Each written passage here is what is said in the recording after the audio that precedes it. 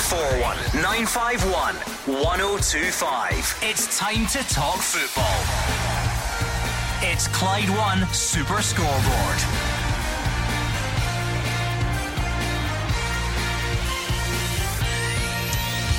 Good evening and welcome to Clyde 1 Super Scoreboard on a huge night of Premiership action. Celtic do go into tonight's trip to Hibs top of the league, but only just, and with fans looking for a big response to Saturday's disappointment. Rangers are now breathing down the next, level on points after beating Aberdeen in Neil Warnock's first game in charge. Motherwell smash 5 past Ross County, and everyone else is in action tonight. I'm Gordan Duncan, and joining me, you'd think we planned these things in advance, former Celtic player Simon Donnelly and former Hibs midfielder and current Queen of the South manager Marvin Bartley. Bit of kicking under the table tonight. Big night, big midweek. I'm looking forward to this. Much like the Masters, The Dodgem is back. Now, like you said, Gordon, a massive midweek. Obviously a full card over the 2 days. Rangers took care of business yesterday, as did Motherwell. We have to mention them. What a result that was for Stuart Kettlewell, a man who's been probably under a bit of pressure over the last few weeks, but a brilliant result for them. And then we go to Easter Road today with Hibs playing Celtic, where hopefully Hibs can win, Simon, although you won't want that to happen, will you? No, not at all. But in recent times, it was brought to my attention about Brendan Rodgers' record at Easter Road, which is very surprising. He'll be looking to improve that tonight. I think he needs to improve that tonight because Rangers have got the momentum again after another good win last night, and it's now over to Celtic at Easter Road. So yeah, Celtic I think have to go and win. And over to you, more importantly, 0141 951 1025. I'm not going to tell you what to do, right? But there is no excuse for not getting in touch tonight, because everybody is involved this midweek. Rangers fans, how do you look back on last night? It certainly looked and sounded like a big night at Ibrox. Did it feel that way? You are level on points. You couldn't get the 3-goal win that we were debating last night to go top on the night. But how do you look back on last night? How significant do you think it was? How do you feel now about the title race? Then, of course, there were some in-game moments that you might want to discuss, whether it was the good stuff, the goals scored, maybe the not-so-good stuff, the goal conceded. There was some controversy in there as well. There was Dujon Sterling's red card. Referee goes to the monitor, sticks with his original decision. We don't see it too often. I noticed some television debate about alleged handballs towards the end of the game as well. So all of that stuff, Rangers and Aberdeen itself probably would give us a full show's worth of talking points. 0141 951 1025. But that is only part of the picture this midweek. Celtic fans, how do you feel about tonight now? Where is the momentum? Are you starting to worry about the title race, or do you expect Celtic to very much bounce back to winning ways tonight? Maybe you're on your way through to Easter Road, maybe you're going to watch it. Get in touch with all your pre-match thoughts. You know what we like to do this time of the night. Let's talk about the team. Who should play? Would you make any changes? What needs to happen? If the form at the weekend wasn't good and you're looking for an improvement, do you do something different to that team? Let us know on 0141 951 1025. Motherwell fans, come on. We've waited for this moment. Oh, it's 5-0 victory. It's been a long time since a performance and result like that. How do you look back on it? Is Blair Spittle the best player in Europe at the moment, or is he just in the top 5? And of course Dundee, St Johnstone, Aberdeen, sorry, that's looking ahead to next midweek, isn't it? I've got the fixture list in front of me. St Johnstone, Hearts, St Mirren, Dundee, Killie, Livingston making up the fixture card tonight. So 0141 951 1025. It should be a cracker. Marvin Bartley. Yeah, I really think it will be. As you said, most eyes are going to be on Easter Road for Hibs v Celtic. And I know Simon's spoken there about Brendan's record, the fact that he hasn't won there.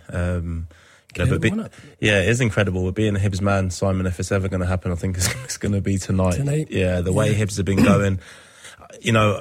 I understand, that the free-flowing football that Nick Montgomery wants to play, but I think they're tailor-made when it comes to, the better teams in the league. And I fear for them tonight. Hopefully I'm wrong. Right, let's set the scene at Easter Road. This is going to be busy. We've got games last night to get through. We've got previews for tonight and anything else that this madhouse can throw up.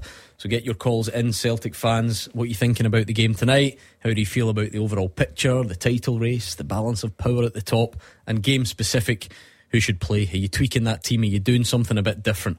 0141 951 1025. Rangers and Aberdeen last night bound to throw up some talking points. But let's go to Easter Road and set the scene with Andrew McLean.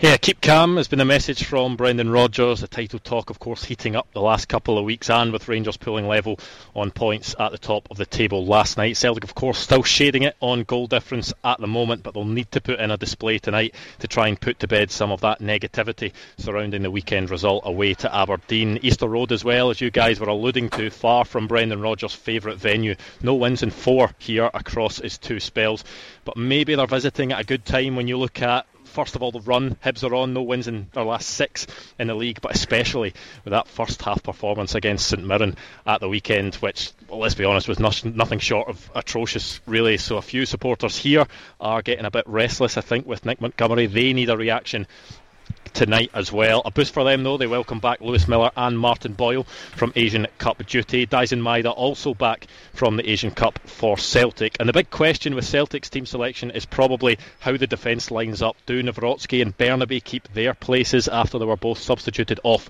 at the weekend, or is Brendan Rodgers going to mix it up? He was speaking very highly of Adam Ida yesterday when he was doing his pre-match media duties. So does he come into the starting lineup as well? And what about Nicholas Kuhn after his goal at the weekend? I'll bring you the full team news from Easter Road when I get it. Well, you heard the man. He's asking the questions, but you need to provide the answers or the predictions at this point in time, because the team news will be here just before 7 o'clock probably. So Celtic fans, Dyson Maeda, does he come straight back in? Adam Ida, does he get a start? What does the defence look like? And how are you feeling generally? Does Brendan Rodgers have some big decisions to make, Simon Donnelly? I think he might do, yes. To answer the question about the back four, I'm not sure. I think Nawrocki get taken off. He was sitting on a yellow card, and I think that maybe influenced Brendan's decision at the time. The left back, there's not much option. You know, Scales could go there, but you know he's been playing in the centre back. But I think there might be a wee bit of a freshen up tonight. I quite liked. I know Ida was only on the pitch for a short spell of time, but he had a couple of nice touches.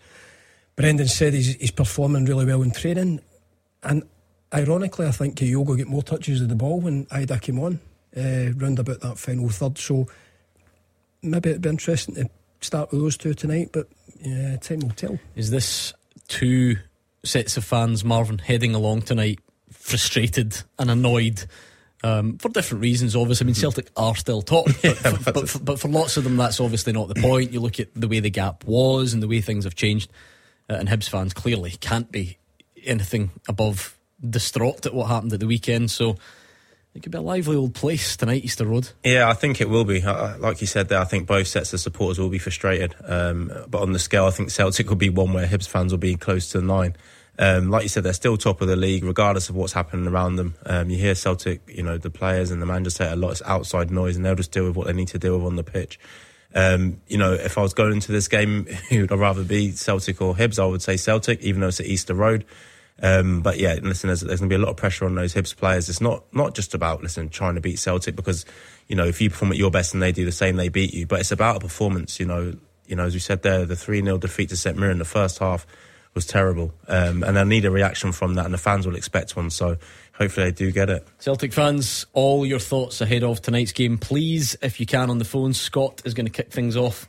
Looking back on last night though, Scott, how are you? Good evening. How are we doing, Gordon? All right? Yeah, not bad at all, Scott. How did you reflect on that win against Aberdeen? Did it feel like a big night? What a cracking game of football to watch, Gordon, last night. Where Rangers have been the last 2 or 3 years, and where they turned up last night, the crowd, the place, the atmosphere. Aye, the title lead is back on. I mean, I think it was on already, clearly, but what's more than on? I mean, really on, very much on. Rangers, I mean, are they? Can you even make a case as favourites yet, or are we not?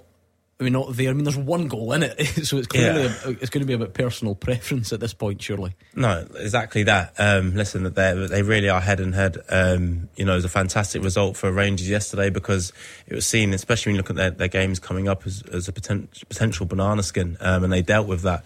You know, especially with Aberdeen having a new manager in as well, it was kind of set up or tailor-made for, you know, Rangers to lose that game or for it to be a draw. So, you know, as Scott said there, it was a brilliant result. You know, the performance always can be better, but in terms of the result, that was the main thing, and they got that, and they dug in and showed a different side to themselves. So, listen, they'll be thinking now, or they'll be believing definitely that they can win this league, and it's only good for the Scottish game. There's clearly obvious reasons for it, Simon. It was it was the chance to go top if it was a 3-goal margin. If it was going to fall short of that, but still within a victory, it was the chance to go level on points. Yes, being against Aberdeen always helps. There's that needle there, and Neil Warnock, but it just felt big, didn't it? And from a Rangers perspective, clearly all the fans turned up expecting it. Philippe Clement, you could just sense it all. Yeah, and Scott's alluded to it himself there about the atmosphere being terrific. Listen, Rangers have got themselves right back in the title. Scott says it himself there. Their confidence is high. You look towards the game last night, I thought Rangers had the better of the first half, but Aberdeen, with the quality of the striker that they have, go in 1-1 at half time, that immediately changes your team talk at half time. Aberdeen's dressing room would have been upbeat, but Rangers come out and found the answers in the second half, and I think that's 18 wins that he's got since he came into the club, Clement, and he actually spoke about that today, about how they reacted, going one each. Maybe a Rangers team earlier in the season might not have found a way to come back, but they are finding the way, and the pressure's back on Celtic tonight. How do you feel about it, Scott? I mean, is that are Rangers now favourites for you? Is it just about it being back on? How do you feel the significance of last night? Gordan, they've got a bit of fight and their spirit's back. The momentum will take them through the next 2 or 3 hard games. Good to see Tom Lawrence come back last night as well. Thought he played really well. Is that something that tends to be a good sign, Marvin? There were 6 changes going into the weekend. Not quite as many last night, but Fabio Silva, who got his first goal at the weekend, doesn't start, and Dessers does. I'm not saying it was a vintage night for Cyril Dessers, but the point stands. Tom Lawrence comes in, doesn't make many starts, but did. And it's another win. It's a week, since we came out of the break, where Rangers have had to go to some so-called tough away venues. And then, again, I know Aberdeen are toiling, but in theory, the blockbuster feeling around the game, and it clearly was a close game in terms of scoreline. But just seems to be getting a tune out of whoever it is. Yeah, he is. And there's a real belief from the manager and the players, and the players are really responding to that. We saw at the start Todd Cantwell was taken off a fair few times early on in games, because Clement said he needs to play the way that I want him to play.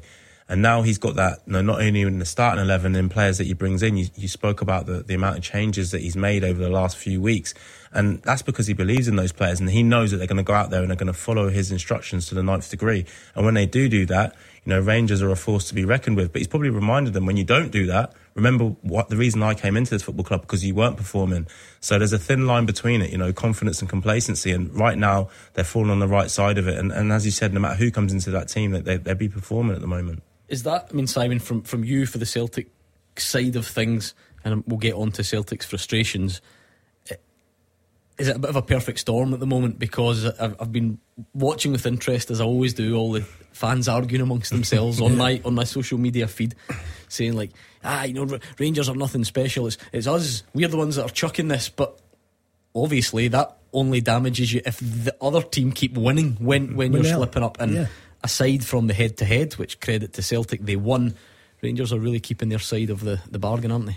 They are, and I think that's where the frustration lies with Celtic. I think that the gap at one point, was it 7 certainly, and then we touched on it last week with the fans. I think they wanted a wee bit more movement in the transfer window, and that didn't happen. You look at their games, I think they've won 5 out of the last 6, and they drew at Pittodrie, which, as you quite rightly said, Aberdeen are not. Aberdeen are in the wrong position for me in the table, and they can. I know the record of Celtics at Pittodrie in recent times is decent, but Aberdeen can take points off you, as they showed at the weekend. So then that just puts that little bit more pressure, and Rangers are winning, regularly. So it's now all of a sudden, you said there, 1 goal difference. It's only going to heat up. I think there's 14 games left. It's only going to get more intense, and it's probably going to be the team who can handle that the best.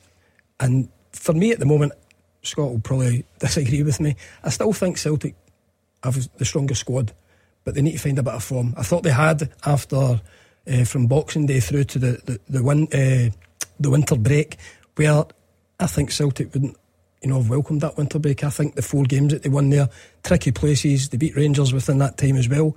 I thought they were finding a wee bit of rhythm, but since the break, They won the Scottish Cup game, they got over the line against Ross County, frustrating performance, and then they dropped points there. So they need to find a spark. Thank you very much to Scott on the line. What about Stuart and Paisley? Did that feel like a big night for you, Stuart? Yeah, I think it did. Yeah. How big are we talking? Just one that just fills you with that little bit more optimism, or one that really makes you think this is Rangers' title to win? Or I don't know if you'd go that far. I'd say the first point, yeah, so fills me with a lot of optimism. So really delighted with how it's going just kind of generally at the minute, and really delighted with how it went last night, but just kind of taking it, just like the team, I guess, just kind of taking it one game at a time, and just letting the optimism build. Yeah, look, there was bound to be talking points when these sides meet, never mind when there's a potential to go top, and then you throw a certain Neil Warnock into the mix. What was what jumped out for you last night that you wanted to discuss? So it's a point I wanted to raise I don't feel is really getting spoken about. So Dujon Sterling's red card I do feel is a little bit on the harsh side. I can kind of get where Don Robertson's coming from. What I've got a real problem with is about 3 minutes before that. So Duke's booked quite early on in his time in the pitch for leading with his elbow. Fine, the yellow card. Maybe 30 seconds after that, he's backtracking and he hauls down Sterling. I think he actually reaches out and hooks his leg with his hand. So he hauls him down, and for anyone, that's a booking. That's a stick-on booking, and he should have been off the pitch. Yeah, there was a lot of talking points. There was bound to be, so let's work our way through them. Fair enough to Stuart, who he's not agreeing with the red card as such, but he's not that bothered. They can kind of make his peace with it. Yeah, come on, the Dodgem. He made a career out of kicking everybody. Yeah, and that's probably why I retired, because VAR was coming. For me, in the modern, it's a red card. Is it? Yeah, okay. I think the pace that he goes in at, I think how late he is in the tackle. Listen, I've seen worse tackles, don't get me wrong, but I think when you put all of those things together, and it was refreshing to see the referee go to the screen and stick to his decision. Exactly. So for me, listen, when I played, I made many tackles like that, and I would have been arguing if I got booked. But the game's changed slightly, and it is a red card in the modern game. Interesting though, because usually when the ref gets called to the monitor, Stuart, he overturns his decision, and we all say, it'd be great if he stuck with our original decision, but we then bin that opinion when it's one that goes against our team. We're all sort of guilty of that. What did you make? What did you make of the fact that he went over and stuck with it? I think it takes a lot of guts to do that. But I get there's like a kind of individual's interpretation of that. Like I'm obviously wearing blue tinted specs when I'm looking at that. Yeah. So I see it and I feel it's harsh, but I can make peace with that. But my bigger point is the second point. The Duke shouldn't even be on the pitch by that point. Duke should be gone. He should be off. Sure. I was just watching it back to make sure I had remembered it properly. The ref allows play to go on, doesn't he? Yeah, and I think that overrides it, doesn't it? That's the thing now, Stuart. I'd need to double check. You can't go back. It's unless it's like cynical. Yeah, because if the booking, and I think I'm right in saying this, you can hopefully help me out. If the referee blows the whistle there, that booking would be for stopping a promising attack. Yeah, I think, right? Something around it, yeah. But he didn't stop a promising attack because play was allowed to go on. Now, I know, I'm not sure if that is quite recent, because I'm a bit like you, you're sometimes used to seeing it when it gets brought back and then the yellow card comes out, but I don't know if that's more for, if it's for the severity of the tackle. Yeah. I think if the booking would be for stopping a promising attack, you can't book someone because they didn't stop it. They didn't stop it, Does that make sense? And it's almost like if the referee would have blown the whistle as well, Stuart, and then the Rangers player had put his hand on the ball and kicked it before the referee managed to get the yellow card, then he wouldn't have brought it back to get booked as well. There's something around the rules. It's strange, but listen, I think Gordon's right in that. I'm not sure on the wording, but I don't often stick up for referees. But on this one, I'm pretty sure that is the case. But then at the same time, it doesn't. It makes no odds to me. I'm trying to find the explanation or trying to think about the way that might have played out. Because if the referee blows the whistle there and gives the free kick, then Duke is off, isn't he? Yeah. Listen, I've only seen it once. Does he actually go to hook him? I thought he just fell into. No. He actually tries to trip him up. I'd say Stuart's assessment's fairly accurate. He loses his footing, and then he tries to hold him down. I would say so. With his hand. Right, Stuart. It would be a second yellow. Yeah, it would be a second yellow. If he'd have stopped it, it would have been a second yellow. If the ball would have fallen to an Aberdeen player, which would have forced the referee to stop it, then he would have been sent off. But he's lucky then. He is lucky that. Agree maybe there. He is lucky, definitely. Send it off. It's not even kind of focused on after. I just want to make sure that it got spoke about, because everybody then focuses on Connor Goldson and this, that, and the other thing. But nobody even kind of that doesn't really get raised anywhere. Yeah, I think that's fair. And then look, I think because we know that there's no recourse really, because VAR can't give out the second yellow, so I think that's why it becomes not quite as spoken about. I'm not saying that that's right, but I think that's just the reason for it. You're right, Stuart. A lot is always made. Did you? And you've acknowledged obviously your team allegiance. Did you have any fear about the handballs, or did it not tick the boxes for you? In the moment, it also happens really quickly. Kind of play continues, but it's a little bit nervy for that couple of minutes after. You hear, it's gone near his hand, etc. Will he have a look at it, VAR check, etc. That's pretty nerve shredding. But once I saw it back, there was nothing in it for me. Mm-hmm. You too. I mean, the second one is a bit different, because I think there's actually a push. I think the whistle goes before, and then whether you like it or not, the second one, even if the whistle hadn't gone, would go down as that old supporting arm thing. You remember a couple of weeks ago, was it Kilmarnock? Johnston. But I was thinking about the opposite way when the cross came in against Kilmarnock and John Souttar dived and his hand was up and it hit his hand and it was a penalty, but everybody said if that was his other hand, if it's the supporting hand that goes below you. So there's two things. I think there's a supporting hand, and I think I'm right in saying the whistle had gone for a push just before it, but at the second one, but the more debatable one then remains that first one. Are you? Listen, we've seen them given, but you can't. You've quite rightly said in this show before that we can't judge it on that. I wouldn't have been surprised. Because I think there's been more ridiculous ones given in the time that VARs came in. But for me, I think the whole handball rule is wrong. But watching it last night, I would not have been surprised. His hand needs to be up because the ball's coming into the box. As a defender, otherwise you can get a striker backing into you, and also you need to protect yourself. If maybe he needs to jump or whatever else it might be. And when it does hit someone who's a yard and a half away from you and hits your hand, it's ridiculous. It really, really is. But as Simon said, I personally don't think it should have been a penalty, no. But as Simon said, we've seen stuff like that being given. I think my memory from the referee's briefing at the start of the season was that there would be an element of understanding put to when it's a high ball, and whether this ticks that box or not, I'll leave that up to you. But when a ball comes into the box, if there are players sort of holding each other and jostling and it comes down, I guess I don't know. What I would say though, Gordon, if it did come straight from the cross and hit his hand in that position, I'd have probably been more likely to say yes, it is a penalty. But once it's the ball, once it hits someone so close to you, because the ones that you're really looking out for are like the ones that stop the ball going towards the goal, basically, and they can be really harsh, but they're the ones that are kind of always getting given. The other ones, maybe it's a bit more leniency attached. But anyway, thank you very much to Stuart. I'm sure lots of you will have different views. Give us a call right now and we'll try and get you on next. Clyde One Super Scoreboard. Hear it, watch it. Search the YouTube stream now.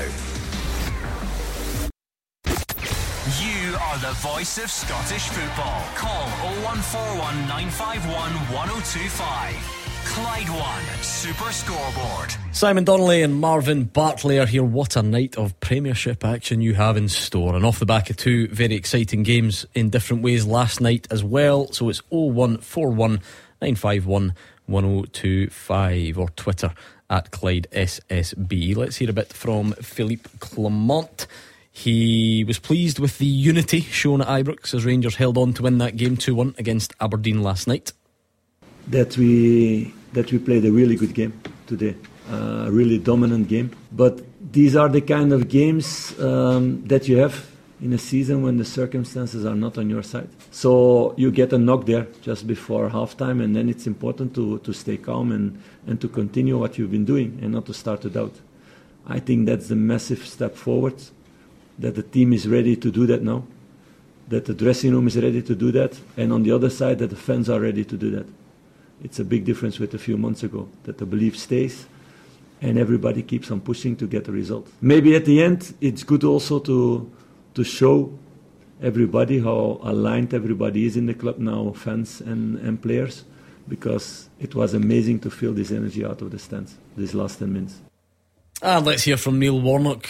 I think we'll be saying that quite a lot between now and the end of the season. He even found time to talk about Rangers ball boys tactics, ball boys and girls, I suppose, the tactics during the game last night.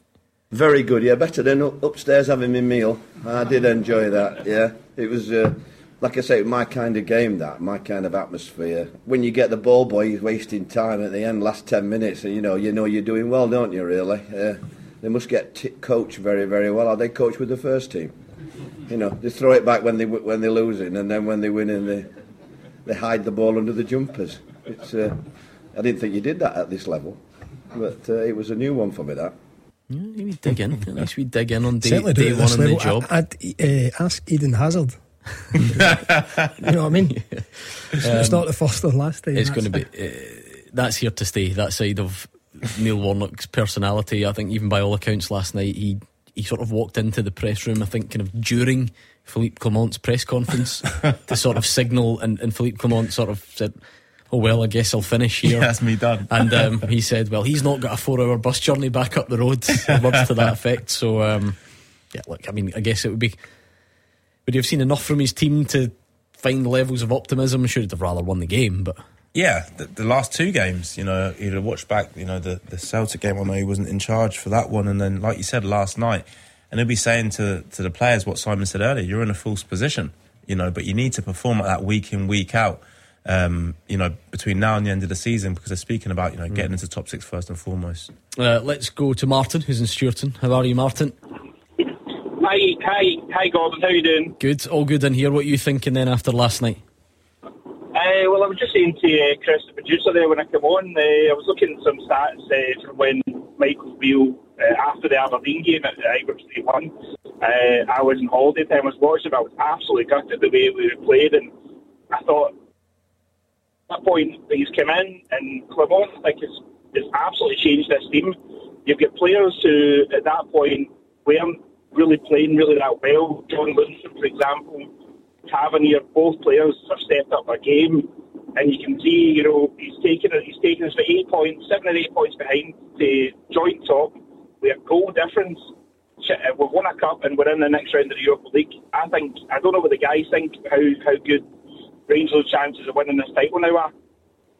Well, one of them, let me tell you, predicted Rangers to win the league in the summer before the season started, and it wasn't Simon Donnelly, funnily enough. I mean, I'm not sure you quite anticipate. We don't know if it'll happen yet, first of all. I'm not sure you anticipated the journey to get to this point, Marvin Bartley, but there we go. Credit where it's due. Yeah, no, I definitely didn't think that.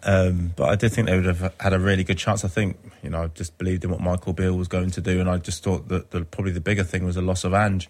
You know, it'd be hard to kind of replace him, etc. So, yeah, listen, as we said, they're neck and neck now. I didn't imagine them to go on the journey that they have gone on, but you know, they are looking good for the title. One thing I will say, though, is Celtic have got a lot of winners in there, a lot of, you know, in boxing you call it the championship rounds, a lot of players who've been through that, you know, that, and they've won the league. So I would make them slight favourites, even though I did say, you know, at the start of the season that I thought Rangers would win it. Sounds like he's trying to please everybody, if you ask me, Martin. But did it feel big last night then? You're right, there's that kind of, you know, bookended with the Aberdeen game at Ibrox that ends it for Michael Beale, and as football fate would have it, the chance to go top came in the home game against Aberdeen, in not too, you know, it wasn't too long ago, easy for me to say and eventually get my words out. But did it feel like a significant night?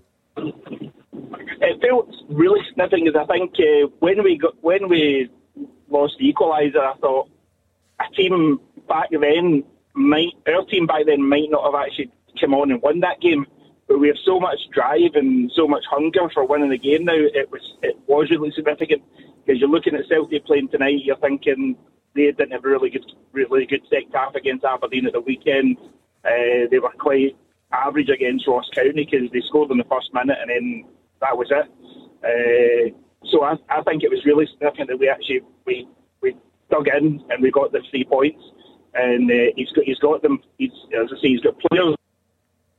And a tune to Ross McCausland, because he, for me, has been a star, obviously a young star for us this year as well when he's come in under Philippe Clement, and players like, as I say, John Lundstrom, Tavernier, they're starting to show that they actually are decent players under, you know, a decent manager as well. So I think it was really significant. It's it's kind of all a manager who goes into a job can be judged on straight away. He's dabbled a bit. He's dabbled a bit now in recruitment, so time will tell. Oscar Cortez, is he any good? Diomande, Fabio Silva, we've seen a bit more from. The very first thing you can look at in any job at any level is this manager squeezing more out of this group than the previous manager was. Which he certainly is. He certainly is, and that's where the callers so far are finding that belief and confidence.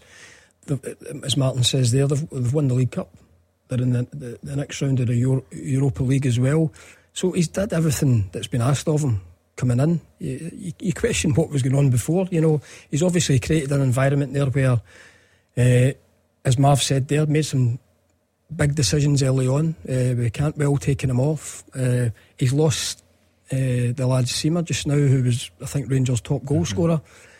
That hasn't really affected them. They keep winning.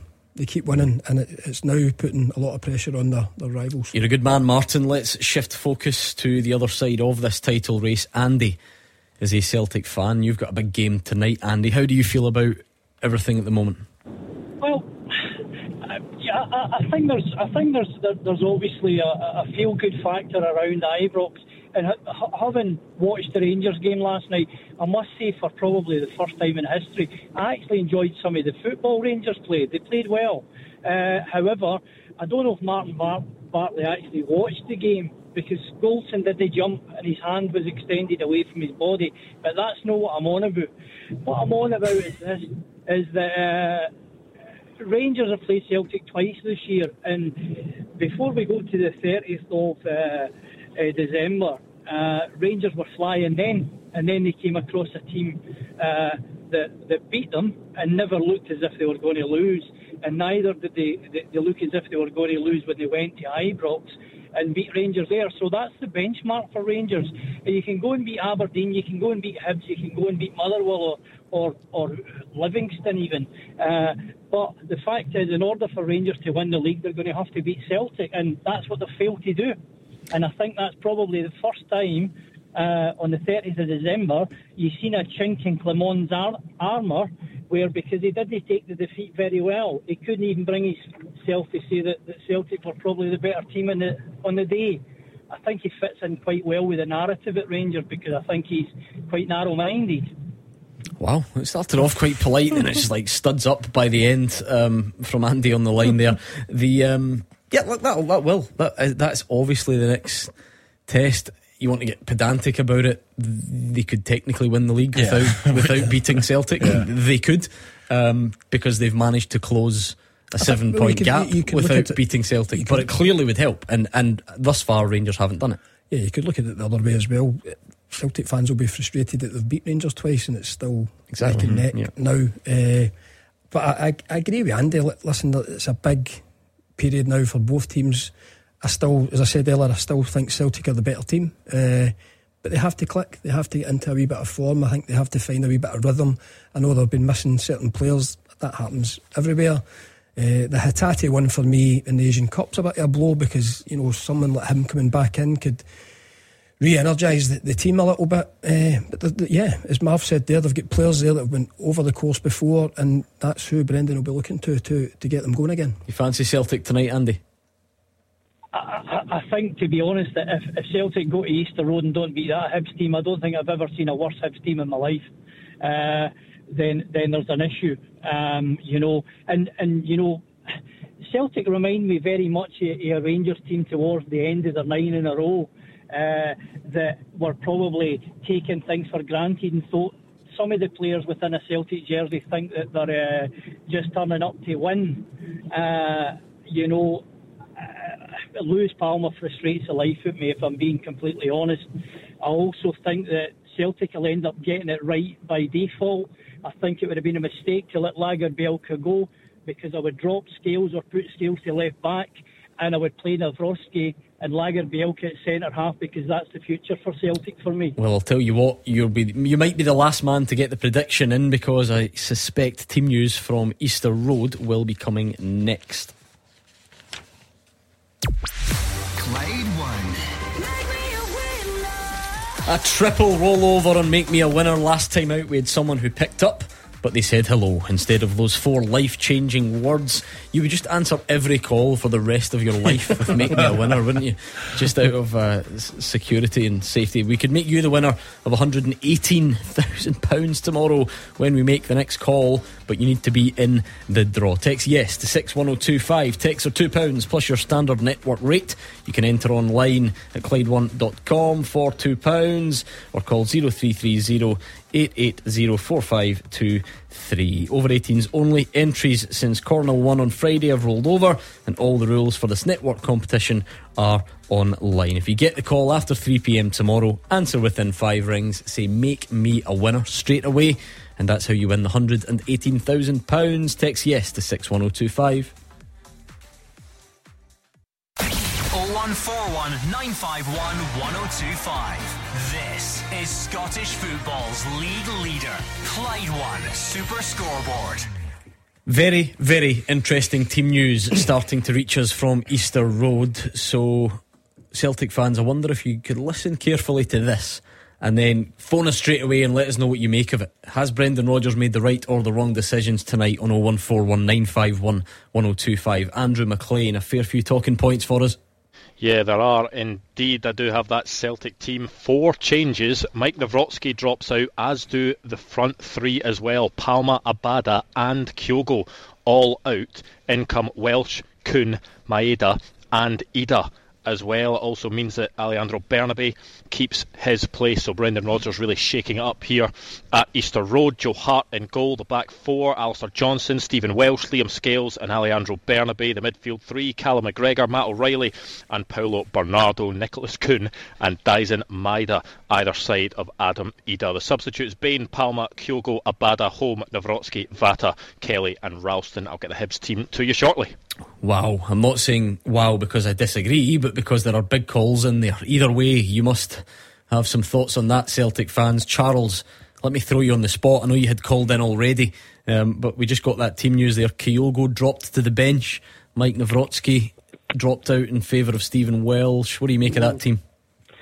As a shock to me as well, dropped Kyogo. I don't know if it smells of desperation or he's just... he just sees that maybe he thinks the wee man's not performing.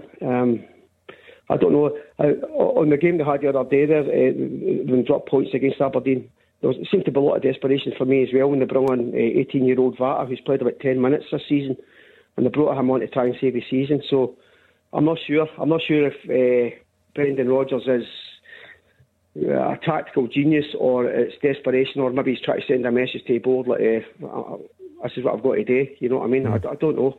It's a surprise to hear it. I need to think that one over there. I did put you in the spot, Simon. Aye. Yeah, it's surprising. Listen, Kyogo's been the number 1 striker at Celtic since he's virtually arrived. He really hasn't hit the heights this season.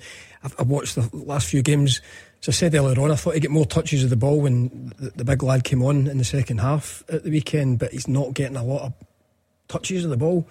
So maybe Brendan's decided, just to change it, maybe freshen it up, give him a little bit of rest, see it from a different angle. But it's a surprise, the front 3. Maeda's back in. Maeda's been another big player for Celtic. He's super fit, so I don't think that will be in question. But yeah, shuffled it about again. I said at the start of the show he took Nawrocki off, with the yellow card, but he doesn't feature tonight. So big changes, but it doesn't change the fact that it's a big night for Celtic and they have to go and find a way to win. Feels like we're a little bit back to the how much does he rate Mike Nawrocki? And it was a big money signing. Someone called earlier saying they think Lager Bielka will eventually sort of make his way back into the team. No sign of him anywhere again. But I think that's still second biggest talking point to Kyogo, isn't it? For some people, Marvin, they'll say, well, do you know what, he's not been performing. Fine, Adam Ida looked good when he came on, play him. But for others, you go, well, it's Kyogo, and could you not have maybe found a way of getting them both in? Yeah. Listen, I speak about Kyogo all the time, and Simon said it there, he's not had his best of seasons, but if there is a cup final and I can pick the best of the players within the Premier League, I'm picking Kyogo, just because on any given moment, he is real quality. So I am surprised he's not playing. Adam Ida, as Simon said, he came on and did it extremely well, but for me, Kyogo, that shocked me. It really has. But Brendan sees them every day, whether he's carrying a knock, whether he's a little bit tired. The pitch at Easter Road isn't the best, where they're going to be a little bit more direct with it. I'm unsure. But he knows his players best, and he'll be thinking that's the team that can win it, or Kyogo can come on and impact it if he needs to. I had to throw it on you, Charles, because it was so important. What else did you have on your mind? Well, so obviously I've been watching the football during the week. I watched the game last night, and I'm really wondering exactly what does Connor Goldson need to do to concede a penalty. Now, a week earlier he's going in like Bruce Lee with a kung fu kick. Last night he's going in like a Harlem Globetrotter. How many times has he handled the ball? Now, don't give me that. He knew what he was doing there. On the first incident, the ball was coming into him. The Aberdeen players facing the way that ball was dropping. That ball was dropping to the Aberdeen player's foot, and he's elbowed it away from him. That's the point on the penalty. I mean, to me, it was a straight penalty. I think Charles is allowed to think that, and I think a lot of people will think it's a penalty. I'm not sure we can go as far as to say he knew what he was doing. Like it was the first one. Like it was some sort of deliberate. By the way, it wouldn't matter as we've covered, but I'm just surprised to hear that as like the reasoning for it. Facing it. Do you think so? What he's tried to hit the ball away there with his arm to stop it going to an Aberdeen player. He knew exactly what he was doing. But my other main point really is, which struck me last night, is it took about 5 minutes before they even played a replay. Let's think about that. But see, any time there's a decision that may go against Rangers, Bunting will miss it even if they shoot at all, and they didn't choose to shoot at all last night. See if there's a decision that's going to go for Rangers. It's like watching a box set. You sit down, they've got it for every angle until they can find some way for it to go for them. It's blatant. It's starting to get blatant. I mean, Rangers did get a man sent off last night, Charles, in what was a very rare turn of events where the referee ignores the suggestion that he made a clear and obvious error. I thought a referee. Like most people, I was glad to see a referee stand Stick up with himself. it, yeah, I was glad to see that. Also, look at where a referee was standing. So consider the dynamics there. The referee standing behind the Aberdeen player, and the Rangers players coming forward at speed. But so he can see initially the Rangers player's studs were up. He can see him come through with studs, and although he may not have broke a guy's leg, if he was 6 inches further forward or a couple of inches further forward, it might have caught him higher up the ankle instead of just the foot. He was come through at pace with his studs up. It was see if it had been a yellow card, name they would have argued one of the ones, but the guy stuck to his guns, and he saw it as a red card. Do you know what I think I liked about that? And this feeds into how good would it be in theory to maybe hear a bit more. See, when you saw Don Robertson go over, so you know what's going on in his ear, because by the fact that he's there, somebody's saying to him, well, I think you might want to have a second look at this. I'm not a lip reading expert, but he said something about it's a bad time for me to forget, high speed. I think you could see him saying high speed. He says that. I think that's high speed for me or something. You can kind of see him saying it. And do you know what? You don't have to agree with the decision, but that's the bit I kind of liked, because you've got that, the fact that you don't have to always agree with what the VAR is suggesting, and he's saying, well, and a lot of people are pointing out it's low, it's not up the shin, and he's sort of said fine, but I just think it's too fast. I think there's too much force in it. You don't need to agree with it, but I think that at least helps. I just want to squeeze one more in, sorry, because I didn't realise how close we were to the news. Mark, give us your reaction to that Celtic team since it's breaking. I'm actually happy with it, to be honest. It needed a slight change. But Palmer's not really kicked a ball the past couple of games, and obviously when Kuhn came on the other day there, and obviously when Ida came on as well, he actually got an assist. They could have put it on him, and they put it in the back of the net. And also I think it's better we having what's his name again, back defence, Welsh. Stephen Welsh. Because he's a right-sided player. Rocky doesn't really, he doesn't seem to have a right foot at all. So he's every time I've been kind of watching the past couple of games, he's been turning on his left foot again. So that balances up the defence a bit better. And also our bench looks better, to be honest, as well, because we do have a Bada to come on, we do have Kyogo to come on, and we've got Maeda back. So no, I think he's going for it. The changes had to be made, and I'm happy about it. We're still top of the league as well, so it's a chance to go on and kick on and hopefully get a victory tonight. Fair enough. Mixed bag then. The first Celtic fan was a bit surprised by the team. I think the guys in here are, but Mark, in a perfectly balanced way, has made a good case as well, having a look at some of the positives. So it's that time of the night already. Beat the pundit Pundit with the Scottish Sun. For the best football news and opinion online, thescottishsun.co.uk/football. Come on down, it's Beat the Pundit time. Marvin Bartley's hopeless at this and Simon Donnelly's a little bit better. 0141 951 1025. Lines close at 7. Tackle the headlines. 0141 951 1025. Clyde One Super Scoreboard. Simon Donnelly and Marvin Bartley are here on a massive night of Premiership action. Not only that, it was a massive night last night as well, so there's plenty to get through. We've given you some really interesting team news from Easter Road. Brendan Rodgers has changed his entire front three, which means Kuhn is in from the start, and so is Adam Ida, and Kyogo's on the bench. Mike Nawrocki's on the bench, and Stephen Welsh starts at the heart of the defence there as well. So if you want to get your reactions over, please do. We'll give you Hibs team news. There are other big games tonight. Where are the rest of you? And I'm still holding out hope we get some Motherwell fans to talk about that 5-0 last night, as well as more from Ibrox. Let's play this first. Beat the Pundit with the Scottish Sun. For the best football news and opinion online, thescottishsun.co.uk/football. I actually thought about you today, Marvin Bartley. Yeah? Twice, weirdly, because I saw your big daft Queen of the South car. That was the first time. And then secondly, a quick mention to the pupils at Corpus Christi Primary School, just down the road in Knightswood. I went to speak to them today about all things Clyde One Super Scoreboard. Promised that would give them a mention. But I was on YouTube and I was showing them some videos from the show. Now we've got that capability. And I was searching furiously to find the ones where you get 0 on Beat the Pundit. I thought they must be in there somewhere. You're by far the worst. A few there. The worst? Well, I'm not the bottom. But you're near it. So I was trying to find it, but the pressure was getting to me. They were firing questions at me, and I was sweating. Too quick. And I just couldn't. Oh, quite no, get it in I time. feel when Beat the Pundit's coming up. I was under pressure. See some of the questions. You know, they say like like the innocence of kids. I think like P6, P7. Some brilliant questions about the job and about football. But some of my personal favourites were: do you ever get called Gordon Ramsay? Nope, never once. How long did it take you to drive here? I don't know. And the classic: how much money do you make? Not enough if you're listening, Mr. Clyde One. But anyway, it was good fun, so thanks again to the kids down there. Let's play tonight's Beat the Pundit. I must admit, I feel like there's an inside job here. We've got producer John, who's a Falkirk fan. So if your name is John and you're a Falkirk fan, you are bound to get put through tonight. How's it going, John? Brilliant. There's usually a Falkirk question actually, but not sure if there is one tonight. How are things being a Falkirk fan at the moment? A successful league campaign, clearly. Very good for a change, aye. Some easy teams to play in that league, though, isn't there, John? Well, it took us 5 years, so it's not that easy. That was a wee dig at Marvin, but never mind. You are on a bad run, Marvin. 2 defeats in a row, apparently, on this. Oh, I thought you meant my job. No, that as well. No, is that just one defeat? No, just one, mate. But the king of the ugly win, Simon Donnelly, you've got a 70% win rate. Have you ever played before, John, on the line? No. Right, good. Right, let's toss the coin. Heads, it's the king of the ugly win, and tails, it is Marvin Bartley.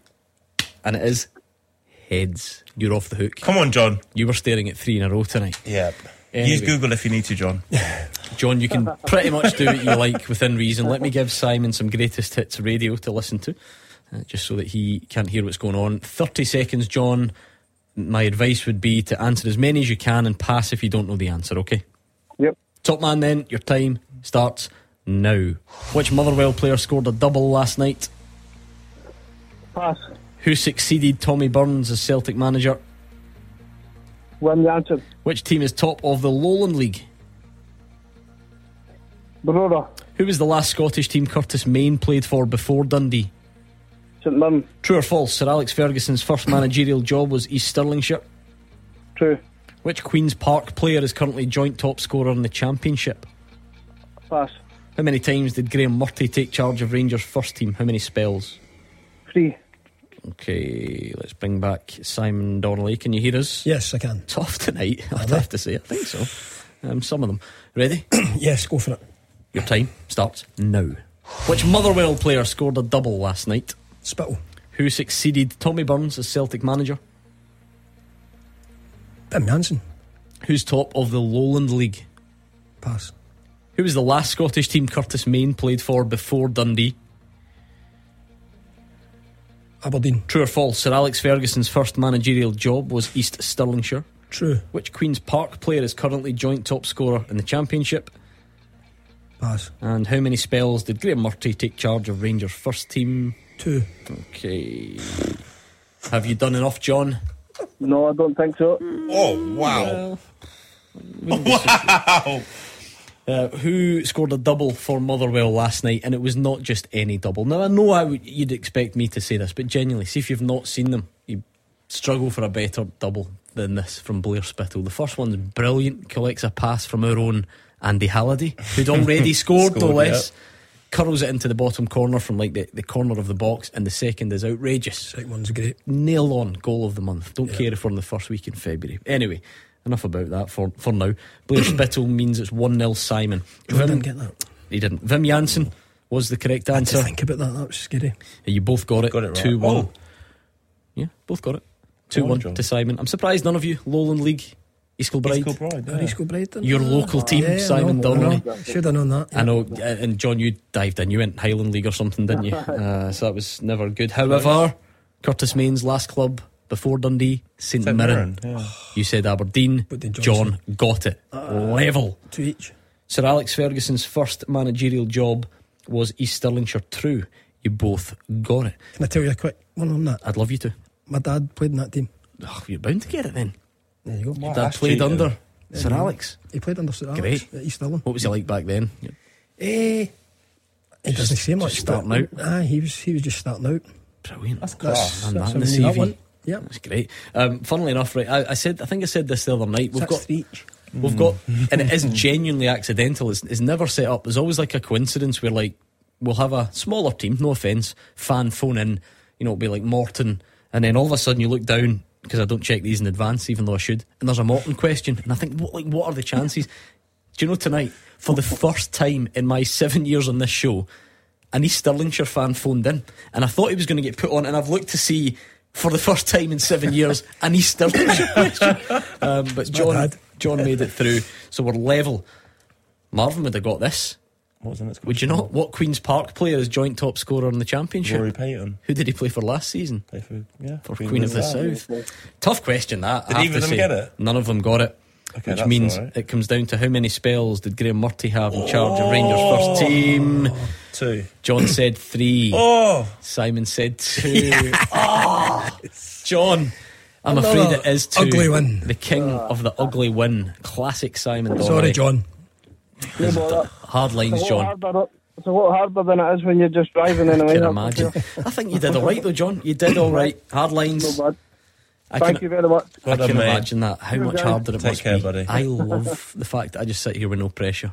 Because see, every morning I have a look at those 5k minute questions on Bow 8 Breakfast, and I'm telling you, I am a solid 9 on average. I get the odd 10. It's different in the chair. I'm an average 9, but I think I'd get 5 on here. I think Bottle would crash. 5 would be enough to beat Simon though. Well, listen, just honestly, find out my percentage, will you? You've gone up. But it's the standard of the team you're playing. Like you're scoring in the Lowland League. You can only beat the guys in front of you. Prem. You can only beat the teams in front of you. No, it's not acceptable. Right. I mean, the fact that I had to think about Vim Janssen there was worrying. Any thoughts? Played under both, eh? It'd be more worrying if you got it wrong. Obviously. Any thoughts ahead of tonight's game, particularly Easter Road for lots of you, I'm sure, but loads of other games I'd like to take a look at. St Mirren, Dundee should be a cracker, that one. Kelly Livy, El Plastico, St Johnstone Hearts as well. So get your thoughts in.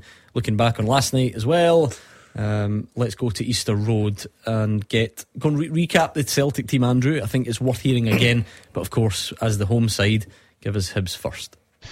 Yeah, you thought there would have to be changes for Hibs after that display at the weekend. There is 4 changes, very interesting changes as well. Whittaker, Tavares, Mailida dropping out, as does Emiliano Marcondes, which is maybe a surprise. He's been the highlight really of Hibs' January business. In come Lewis Miller, back from the Asian Cup, and Martin Boyle, back from the Asian Cup as well. Mariah Welsh and Venta in the starting lineup too. Hibs have been pretty solid with that 4-4-2 that they've played throughout the whole season, solid in terms of playing it consistently, not quite solid in terms of getting results. But it looks as if the change has been made of formation tonight. I think it will be, based on the players they've got, a 4-3-3. David Marshall in goal, Lewis Miller, Will Fish, Nectarius Triantis and Jordan Obita are the back four. It'll then be Dylan Levitt, Joe Newell and Nathaniel Mariah Welsh, the midfield three. Martin Boyle and Ellie Ewan out wide. Dylan Venter up top for them. The substitutes: Wallacott, Megwa, Stevenson, Amos, Mayenda, Mayalida, Tavares, Molotnikov and Lafondra. As for the away side, Nawrocki, Palma, Abada and Kyogo all out. 4 changes. The whole front three has changed from the weekend. In come Welsh, Kuhn, Maeda and Adam Ida as well. Joe Hart starting in goal. The back four: Alistair Johnson, Stephen Welsh, Liam Scales and Alejandro Bernabe. The midfield three: Callum McGregor, Matt O'Reilly and Paolo Bernardo. And that new front three: Nicholas Kuhn and Dyson Maeda either side of Adam Ida. The substitutes: Bain, Nawrocki, Ralston, Kelly, Holm, Abada, Vata, Palma and Kyogo. The referee for this one, Nick Walsh. The VAR, Andrew Dallas. You've had a bit of time to let that sink in, that team news. Simon Donnelly, what are your thoughts on it? Interesting. I think one of the callers earlier on had mentioned the positive impact that Kuhn and Ida had on the game on Sunday, and Maeda's been a big player. So yeah, it's obviously thought, I need to freshen this up. They've got guys there that can come on, none more so than their main striker, but it's an opportunity for these lads, and they're in a squad there at Celtic. I said on last week's show, Ida coming to play 6 months here, probably the most important 6 months he's experienced in his career so far. So let's see what the young guy's got starting tonight. It's a big game for Celtic. Well, Brendan Rodgers was full of praise for Adam Ida yesterday. Let's hear what else he had to say in the build-up to this game at Hibs. The expectation is one of the huge things here at Celtic, whether you're a player or manager. Like there's not too many teams around Europe where you'll have 4 points out of 6, and it's crisis mode again, So, but I always think that when it can feel like that, that's the catalyst really, where you can continually improve. I've been around long enough; I understand the nature of how it works here. But my focus is really with the team, and there's a long way to go. It's the finish line's not even in sight. You just got to go game by game, keep working well. Keep your focus, and then pressure really comes a lot later down the line. But at this point, you focus on your performance, and that's our only focus, and control on what you can. There's no doubt we dropped points this year, and it's something that we need to be better at in this next part. But I don't worry about where we finish now. It's about going into the next game. Brendan Rodgers is right, technically, and that would have to be the message internally. But the real pressure comes down the line. The reality for fans is just so different. If this does not go to plan for Celtic tonight, after the transfer window, after the result of Pittodrie, the fact that Rangers have clawed it back, set your alarm for 6 p.m. tomorrow night, because there will be no calm whatsoever on these phone lines. Yeah, there won't be, and that's why fans are fans, and Brendan Rodgers is manager of one of the biggest clubs around, because he has that calmness, whether they win or they lose. He's always looking at ways to improve them. There's no doubt about it. He'll be going into this game, and like he said there, is it 4 points out of 6, and all of a sudden there's a crisis. He's correct that you don't get that even at Manchester City. The money they've spent down in England, they don't get that. I don't think you even get that at Bayern Munich in the Bundesliga. But he understands it. That's why he's back here at Celtic. He obviously wants that pressure. He's going to thrive underneath it. But listen, they'll be going into today's game to win it, Gordon. Like you said, if they do lose this game, come 6 o'clock tomorrow, you'll be a very, very busy man. But there'll be no panic from him. He wants to be top of the league come end of the season. That's the most important thing. Right, here's what I want you to do. We want you to recreate a famous scene from footballing punditry, Marvin Bartley. You've never been called this before, right? But you are Thierry Henry. Okay? Right. You, Simon Donnelly, are Jamie Carragher. And that's good for you. You're a big Arsenal fan, aren't you? I want you to reach over, grab Simon Donnelly's knee, and stare at the camera. It's not quite as dramatic as it was that day, but Derek Adams is gone. Oh, I meant to grab you. You're Carragher. Yeah. Incredible. What camera am I looking at? He's gone. Oh, that one. Wow. This is where the live stream could work, but just You didn't. could have pepped us a wee bit. That was awful. I know. This is breaking news. What did you want me to do about it? It's just happened right in front of me. I was about to get to Craig. I seen his post-match interview, and it was much like the other ones that I've seen. It was almost as if he was waiting for them to pull the trigger on him. I mean, he's resigned. Oh, wow. Technically, I mean, so he's what? I know there's always a bit of mutual consent, all that stuff, but the statement says Ross County can confirm this evening Derek Adams is to leave the club as first team manager after offering his resignation. Ross County have accepted said resignation, clearly. I was going to say Derek Adams, we barely knew you, but we got to know you quite well. Yeah. The strange one, the whole thing. Third spell at the club, came in with a baseball bat out, and went to town and left again a few weeks later. Didn't he bring in a fair amount of players as well? Well, I covered the game at Celtic Park where 6 new signings in the team that day. There was so many changes, and in fairness, it got a bit. Celtic stuttered on the day, but they got a bit of tune out of them. They were digging in, working hard. I thought that was a wee turn because they'd been beaten the week before against Partick Thistle in the Cup, and I expected, especially when Celtic went 1-0 up. But the whole thing's his post-match thing today. He was talking about circumstances which might come out later, but I think his quotes at the start certainly didn't help him with his squad. Yeah. Well, my Morecambe team are 100 times better than this. Was the start of it all. Yep. He got over that hurdle, and it was the whole maybe I should have taken a bit of a closer look at the type of job I had in store here. And then last night, I'll go away, I'll think about it. That's what he's done, and he's no longer the Ross County manager, a team that's just been beaten 5-0. Not a good time for anyone connected with the club, clearly. No, it's not. And obviously they have a chairman there who's funded the club a long, long way from where they started to where they are now. So, he'll be disappointed. Roy will be disappointed, obviously, in what's happened. I'm surprised. As Simon said, I saw the post-match yesterday. It was actually sent to me, and it was kind of a man who didn't want to be there anymore, but I didn't expect I thought his post-matches a couple of games ago, something like that as well. Yeah, but he almost sounded like he was just defeated. He didn't understand. He just came across as someone who didn't know how to change it, didn't know which way to turn. And listen, he's taken it on himself to resign, as you said there, Gordon, and at least he hasn't sat around and, basically waited for a pay-up. He's decided to resign him. He said he'll put the club first, and he's clearly done that. So now they'll be searching for another manager, which is 79 days in charge. And that includes a winter break, doesn't it? Yeah, it will do. And how many players, bro? 6? I think it was more, but it was 6 January signings started against Celtic, I'm sure. Yeah, I mean, does it say who's Don Carey? I imagine I'm just massively surprised.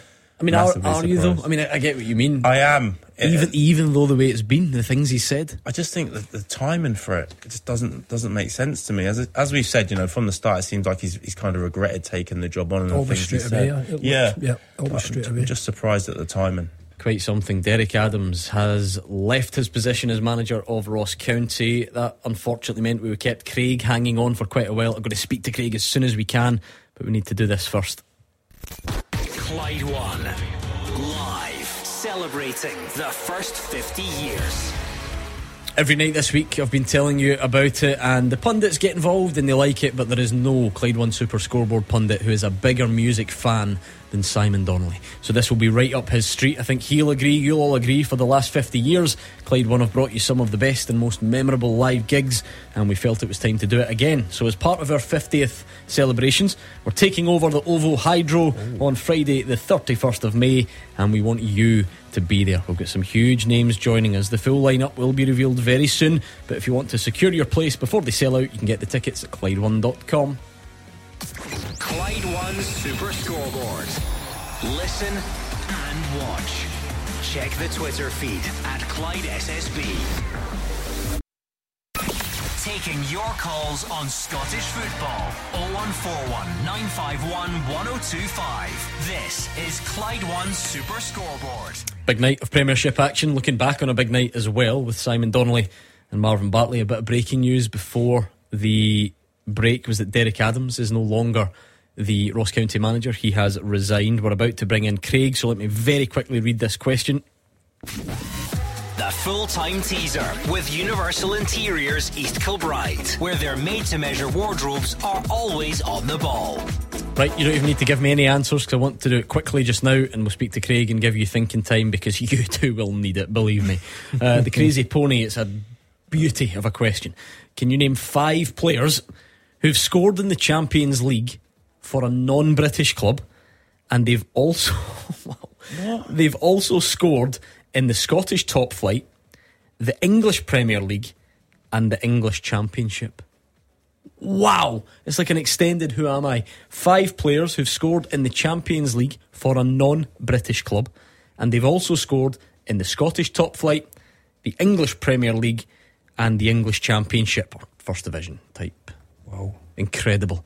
I'll leave that with you. We might need to leave it until next week. Yes. It's that tough. Anyway, Craig, I'm delighted about this. Easily my favourite caller location of the evening. Craig is on the east coast of Canada in Labrador. How's it going, Craig? Good evening there, Gordon, Marvin and Simon. How are we? Craig, I'm just delighted you've given me the time of day from far away. The accent. I'm an avid listener. So where are you from? What's the story? I'm originally from Australia. Parents were both born in Glasgow, moved to Australia, and I married a Canadian and moved to Canada. Unbelievable. Marvin thought he was nice. Exciting because he moved up from Reading. That's nice.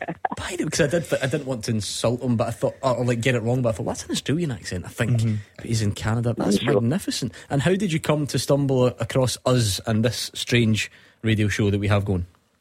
Oh, look, I've spent a lot of time back and forth from Australia to Scotland and so forth there, so I'm very aware of the Scottish football landscape, and it was either you guys or another radio station I could listen to at approximately the same time, so I preferred the Superscoreboard. Yeah, good choice, I would have to say. Unbelievable. Well, brilliant, Craig. Don't let me pester you about your private life too much longer. What's on your mind? You're a Rangers fan. Did you manage to see the game last night? Yes, yeah. Look, I watch all the Rangers games. I don't miss them at all. I watch them religiously there, and I watch them via Rangers TV and enjoy the commentary there. So I'm always watching the games. But I just want to give a quick comment there. I guess you could say I've heard like yesterday and even tonight there's been some comments from a couple of the callers who are Celtic supporters there saying that Rangers can't win the league if they don't beat Celtic. I mean, at the end of the day, it's maths, isn't it? It's just pure mathematics. If you win more games than the other teams, irrespective of who you win them against, then you win the league.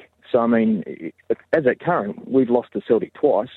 That's 6 points, and we're level on points. So it doesn't matter really if you lose to Celtic or if they lose to us. It's about how you do overall in the entire season. I remember back, I think it was 1989 there when Souness was in the building, and he said, look, I might get myself in trouble here. He said, I'll lose to Celtic 4 times a year if we win the league. And I'll be honest with you, I mean, I love watching the Old Firm games, and I like nothing better than seeing Rangers beat Celtic. But if you said to me at the start of the season, Craig, you can either have one of the two things here. You can either have a league championship and lose to Celtic 4 times in a year, or you can beat Celtic 4 times in a year and finish second. What do you want? I'll take the league trophy every day of the week. I mean, that is it. Pure maths, says Craig. Yeah. If Rangers have clawed back the 7 point or whatever it was deficit without beating Celtic, they can win the league without beating Celtic, obviously. Yeah. I think maybe what it does do is that, because in football there are bits that you can't measure, and then when we head towards the next meeting, if you're looking for a real sign that Rangers can do it, if you're looking for a real statement to underline that belief, it would be a win against your biggest rivals. You get the points, you deny them the chance, obviously. I think that's what people look at. There's the arithmetic, but there's the symbolism, I think, as well, of obviously winning these fixtures. Yeah, 100%. And, you know, Craig makes some fantastic points. I think it was Andy, the caller. I think he came on a little bit angry, didn't he? Started nice to us and then went off on one. But like you said there, and Craig has said, you know, he just wants the league title. However that comes, that's the most important thing. But you're right, the barometer is kind of set at, you know, when Celtic play Rangers, you know, to see how far whoever's behind Rangers in this circumstance, you know, how far they have come. But, you know, for me, I would say going into that game, the next time they play each other, if Celtic beat Rangers, I think will still believe that they can win the league because they've clawed back the 7 points that we've spoken about so many times on this show. The flip side of that is if Rangers beat Celtic, then I think, hang on a minute, they've clawed back 7 points on us and now they've actually beaten us this time. You know, we could be in trouble here. I know it's a long way down the road and a lot can happen between now and then. What's impressed you most, Craig, about the recent run? I think the mentality from Clement, it feels like he's managing. He's a solid manager. It's like have faith in him. It's like the first time since, say, Walter Smith, that you have to have faith that the decisions that he's making and the rhetoric that he's speaking, that there's a belief there. And as you said, he's got the fans back on board. You listen to some of the players that get interviewed there. There seems to be a change in the mentality in the change room.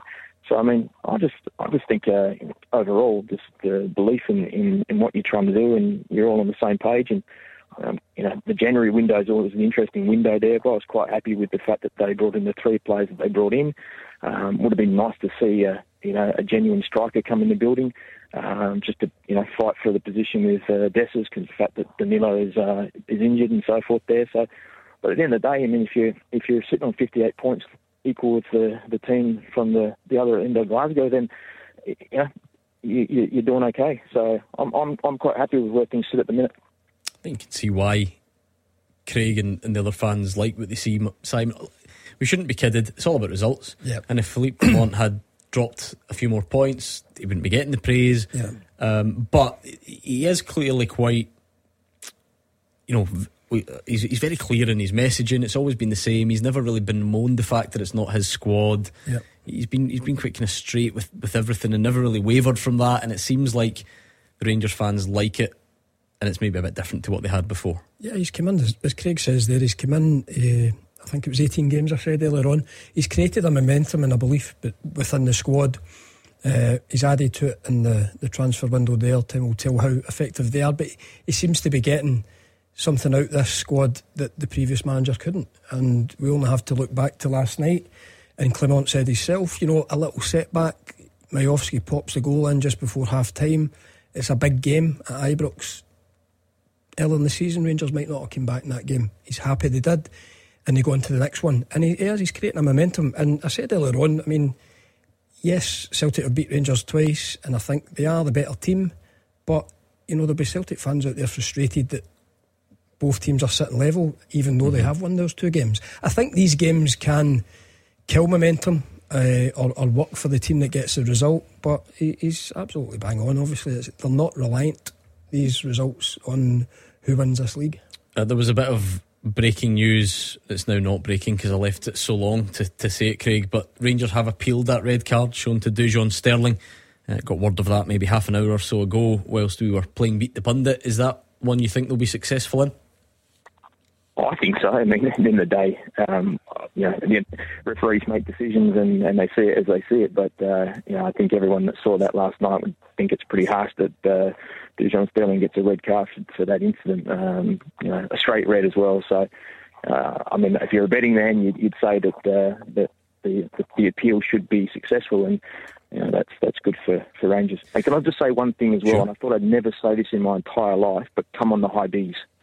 Oh, Marvin Bartley's on board with that, I have to say. He's not on board though, because he doesn't think you'll be as successful with the appeal to Dujon Sterling. No, I agreed with all your points, Craig, up to then. Rich coming from you, it has to be said. Yeah, I just don't see it. Like you said, the speed of the tackle was a thing for me, and like I said, it's the rules now. Whether I agree with it, whether I've made worse tackles, I definitely have and got away with them. But in modern day football, I just think when you go in at that pace, Craig, I think you're always in trouble. I'm going to be really boring. I feel like if that appeal is unsuccessful, I'll go, not surprised at that, because it was fast and it was intense. And if it is successful, I might also think not that surprised at that, because it was low. It just depends how much weight you put on, how many of the boxes ticked. Yeah. There was a school of thought going around for a while. It was quite a big thing in English Premier League. I always remember one. It was like quite a controversial. I think it was at a Liverpool, a Merseyside derby. Remember Van Dijk planting his studs on someone, and the rhetoric at the time was that's just about low enough so that it's not a red sort of thing. So is it about the height of it? Is it about the pace? Because if the panel want to consider pace, they won't be successful in that appeal, because it's can still do. If that's all they take into account. It was forceful. But what else do you look at? Do you look at the, was it endangering an opponent? All that sort of stuff. Thank you very much, Craig. That was a pleasure hearing from you all the way over there. Thanks for taking the time. Much appreciated. Cheers, all the best. Cheers, Good Craig. Man. Do you know what I like? So the producer obviously thinks I'm a bit daft, which you'd be right. Give me some facts about Labrador. The place. What a It's in Labrador. So it's home to only 26,000 people. And currently -2, and it's going to be -19 at the weekend. So this is all great. It's home to the planet's largest herd of wandering polar bears. So I'm thinking, this is good. This is the type of information I need. But this is when he then insults my intelligence. Dogs were named after there. Yeah, thank you. I had got that reference. Thank you for pointing that one out. And I can't believe how I've just been led into this. And I have to now share the story, because -19, nothing to a man who's had the experience that I had this morning. Have you ever spent a Wednesday morning in the company of a topless Gordan DL? It wasn't in the bath, was it? No. That would be my question for you. -19, nothing. -86 apparently, in a way that only Gordan DL can. He got me roped in to going into one of these cryotherapy chambers. She's run together with him. We were even, do you know what's in hindsight really weird? We were given the option to go separate, but we said we'd go together. I don't know why. Moral support. Well, more on this tomorrow when he joins us.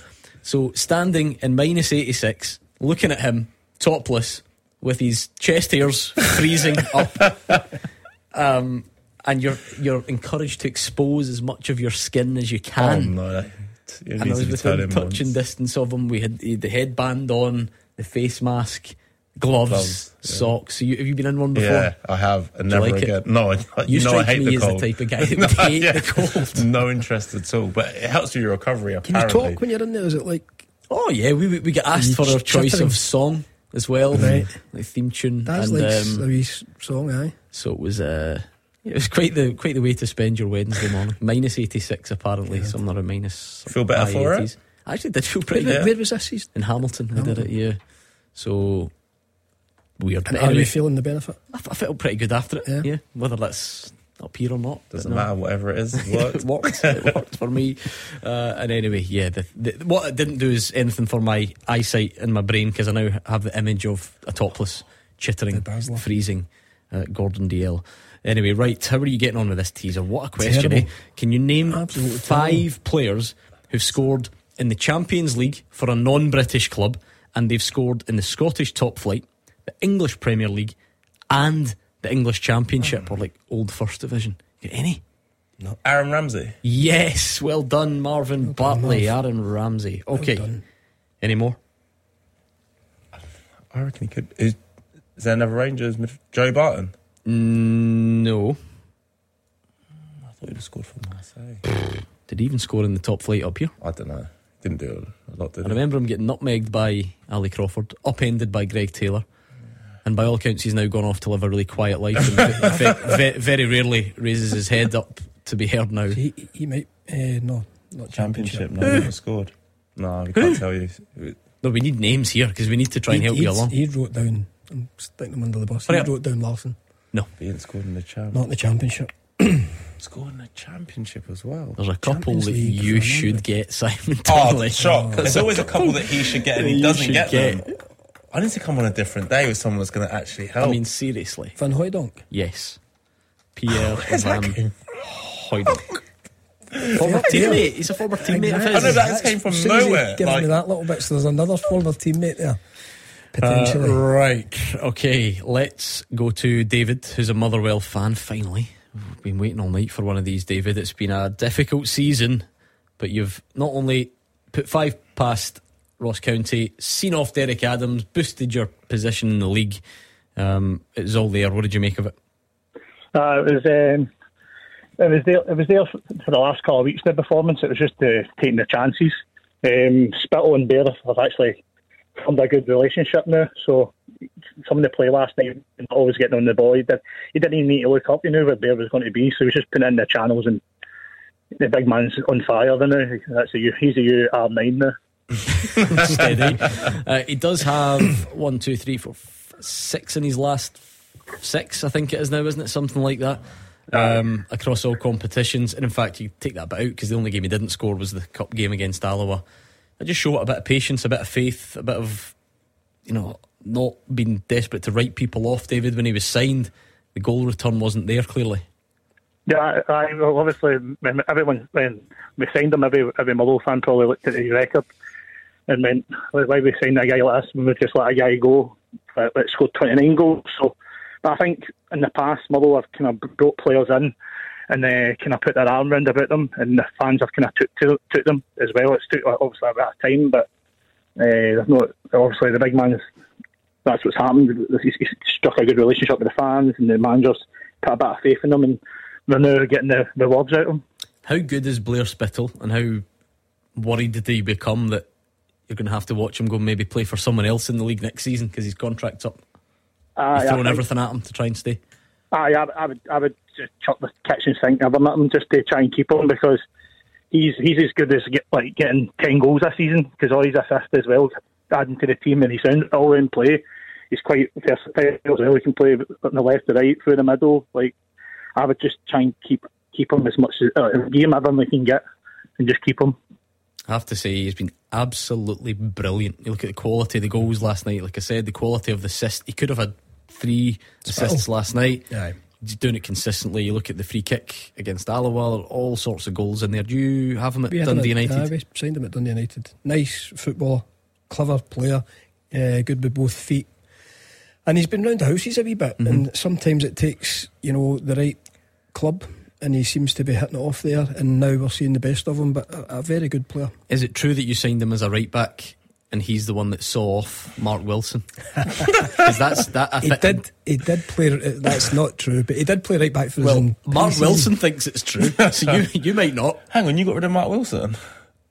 Jackie McNamara got rid of him. Have you never heard the story? That was the number 2. They got to the Scottish Cup final, and Mark played. That wasn't he. Mark played in the semi and played the week before. Spitz wasn't involved there. No, but I'm saying Mark played the semi and played the week before, but got left out the final. Simon Donnelly's fault. Let it go. He's texting me right now. I've been dropped for a final myself. Me too. When did you make that decision to drop Mark? Then was it? I don't make the decisions. Oh wow, we need Jackie on the Remember phone. You played wing back in a final. That's what made me retire. 2013. We get beat off St John's. David, we're not addressing the main factor here? Is it not? Is it the Andy Halliday factor? Is he come in and made that much of an impact? Well, that was my next point. Guys like obviously Halliday, who's come in with experience, knows the league, and is obviously going to help guys like Lennon Miller, but I think the one that actually goes by most games and doesn't really get the recognition for his efforts is Reid Davor, the Macedonian midfielder. Yeah, he's been great, hasn't he? He's in there, he's like a Jack Russell, he's everywhere. Even if Big McGabby's getting filled, he's the first guy there to fight his corner, and just he's everywhere. So I think now that we've gotten a tune out of him as well, I think the team can drive forward. More with him sitting there by Halliday, and obviously he can use the experience with the young boys as well about him. Yeah, so much so Lennon Miller hasn't got back into the starting 11 yet. I'm sure that day will come. League table looking a bit better if you're a Motherwell fan now. 25 points level with Aberdeen, 1 ahead of St Johnstone, who do have a game in hand, but perhaps more crucially 6 ahead of Ross County now, who have a game in hand but are looking for a new manager. Thanks to David. We'll build up to kick off at Easter Road and get the other games underway next. Clyde One Super Scoreboard. Hear it, watch it. Search the YouTube stream now. Number 1 for football in Glasgow and the West. 0141 951 1025. Clyde One Super Scoreboard. Simon Donnelly and Marvin Bartley are here. I just spent the break showing them pictures of topless Gordan Duncan in the cryo chamber. He's been pestering me all day on the phone. Don't put that picture anywhere. Don't put that picture anywhere. So you'll need to be very nice to me tomorrow. On tomorrow night's show. Right, we're building up to kick off at Easter Road because that's an 8 o'clock. However, we're just getting underway in the other matches. St Johnstone Hearts, Killy Livy, and St Mirren Dundee. Just to randomly pick, St Mirren Dundee looks maybe the pick of the bunch. Everyone else might disagree, but there's a lot to like about that, isn't there? Yeah, there is a lot to like about that game. Listen, 2 managers who've been doing extremely well. Doc's obviously gone into Dundee during the summer, and he's done a fantastic job so far. And 2 teams that, really looking at top 6 place, I think it's probably going to be out of those 2 for kind of that 6th place. So, yeah, listen, a massive game for both. Listen, there's still a long way to go till the split, but they'll both be confident going into win, so I imagine it being a really open game. Scored a few goals as well, isn't there? Yeah. There could be some goals in that game tonight. Oh, actually. One already? No, it's delayed until 8:15. Crowd trouble. I think maybe Dundee are stuck in the way down. That could be an option, couldn't it? Let me have a look for more information. That's never ideal, that in the old midweek fixture, is it? 8:15, so a 30-minute delay. We're still a bit short on details there at the moment. No, a traffic incident en route to the stadium, so not a lot you can do. Sympathy with the fans who've gone. It'll be pretty chilly, not as cold as that cryo chamber by the way, but cold nevertheless. So the ones that will kick off hopefully in time, your old team, El Plastico, Kelly Livy. You know the fighting spirit in that building, Marvin. Can it be done? Big time. Yeah, fearing for your old team. Yeah, listen, I think it's out of finishing last or 11th place for Livingston. I think 10th place is too far out of reach. But like you said, today's a big game. They just need to get that win from somewhere, to try and get the confidence back, to get themselves going again. It's not a great place. It's not somewhere you want to be going, away to Kilmarnock. But hopefully they can get at least a point from it. But yeah, listen, they need to turn it very, very quickly. 6 points, I think, the difference now of Ross County with one game in hand, with a new manager coming in there as well. So, you always talk about that new manager bounce. Hopefully Ross County don't get it. And it is often the Lawrence Shanklin show at Hearts at St Johnstone tonight as well. If you get any more on this teaser, it's 5 players. They've scored in the Champions League for a non-British club. They've scored in the Scottish top flight, the English Premier League and the English Championship. So Aaron Ramsey, he's done it all. Pierre Van Hooijdonk, any more? No. To state the obvious, right, we kind of alluded to there's another former teammate of yours, Simon. Yes. Which of your teammates went abroad and played for a foreign club and did good things in England as well? Is Gary O'Connor on there? No. It's not your ex-teammate. John Collins. Yes, John Collins. 2 to get. Who did he play with in Fulham? 1 you might get, 1 you have no chance. Absolutely no chance. 1 you might get though, because think if the chances are, apart from one of them, if you've played up here and you've scored in the Champions League for a non-British club, you're going to be a player of a certain profile, with a certain type of career, kind of big name, maybe big money, that sort of thing. So 1 falls into that category. The other, just forget it. You're just too daft, quite frankly. Let's go back to Easter Road and get a final build-up with Andrew McLean. Yeah, 2 teams that could really do with a performance tonight. Hibs on that 6-game winless run in the league under Nick Montgomery. The worst display of the lot here against St Mirren on Saturday. It's left fans a bit restless, and I think a few of them have made that known just with their lack of appearance tonight. The stand's not looking too busy in the home ends, but there is still a bit of time until kick-off. And of course Celtic, because of their weekend result and because of the pressure now being applied by Rangers, who have got rid of that gap at the top of the table. Celtic still top, of course, by 1 goal, but they want to make sure they get 3 points before Rangers have their game in hand a week tonight. Not a happy hunting ground this though for Brendan Rodgers. 4 visits across his 2 spells, but no victories. I'll give you a recap of the starting lineups. David Marshall in goal for Hibs. The back 4, Lewis Miller, Will Fish, Nectarios Triantis and Jordan Obita. Looks as if they may change to a 4-3-3 tonight, so that midfield 3 will be Dylan Levitt, Joe Newell and Nathan Mariah Welsh. It'll be Eli Ewan and Martin Boyle either side of Dylan Venta. A few changes for Celtic. Nawrocki, Palma, Abada and Kyogo all dropping out. Welsh, Kuhn, Maida and Ida all coming in. So Joe Hart in goal, Alistair Johnson, Stephen Welsh, Liam Scales and Alejandro Bernabe. The back 4, the midfield 3, Callum McGregor, Matt O'Reilly and Paulo Bernardo. Nicholas Kuhn and Dyson Maida either side of Adam Ida. The referee for this one at Easter Road is Nick Walsh. The VAR is Andrew Dallas. Really fascinating fixture anyway, for the obvious reasons. Then that team lineup, it's going to be a real good one to look back on one way or the other. Will Celtic do the business tonight, Simon? No surprise for me. I expect Celtic to win, yes, I do. I don't think it will be easy. Has your optimism impacted in any way by the team? I'm just interested to see how this new striker does.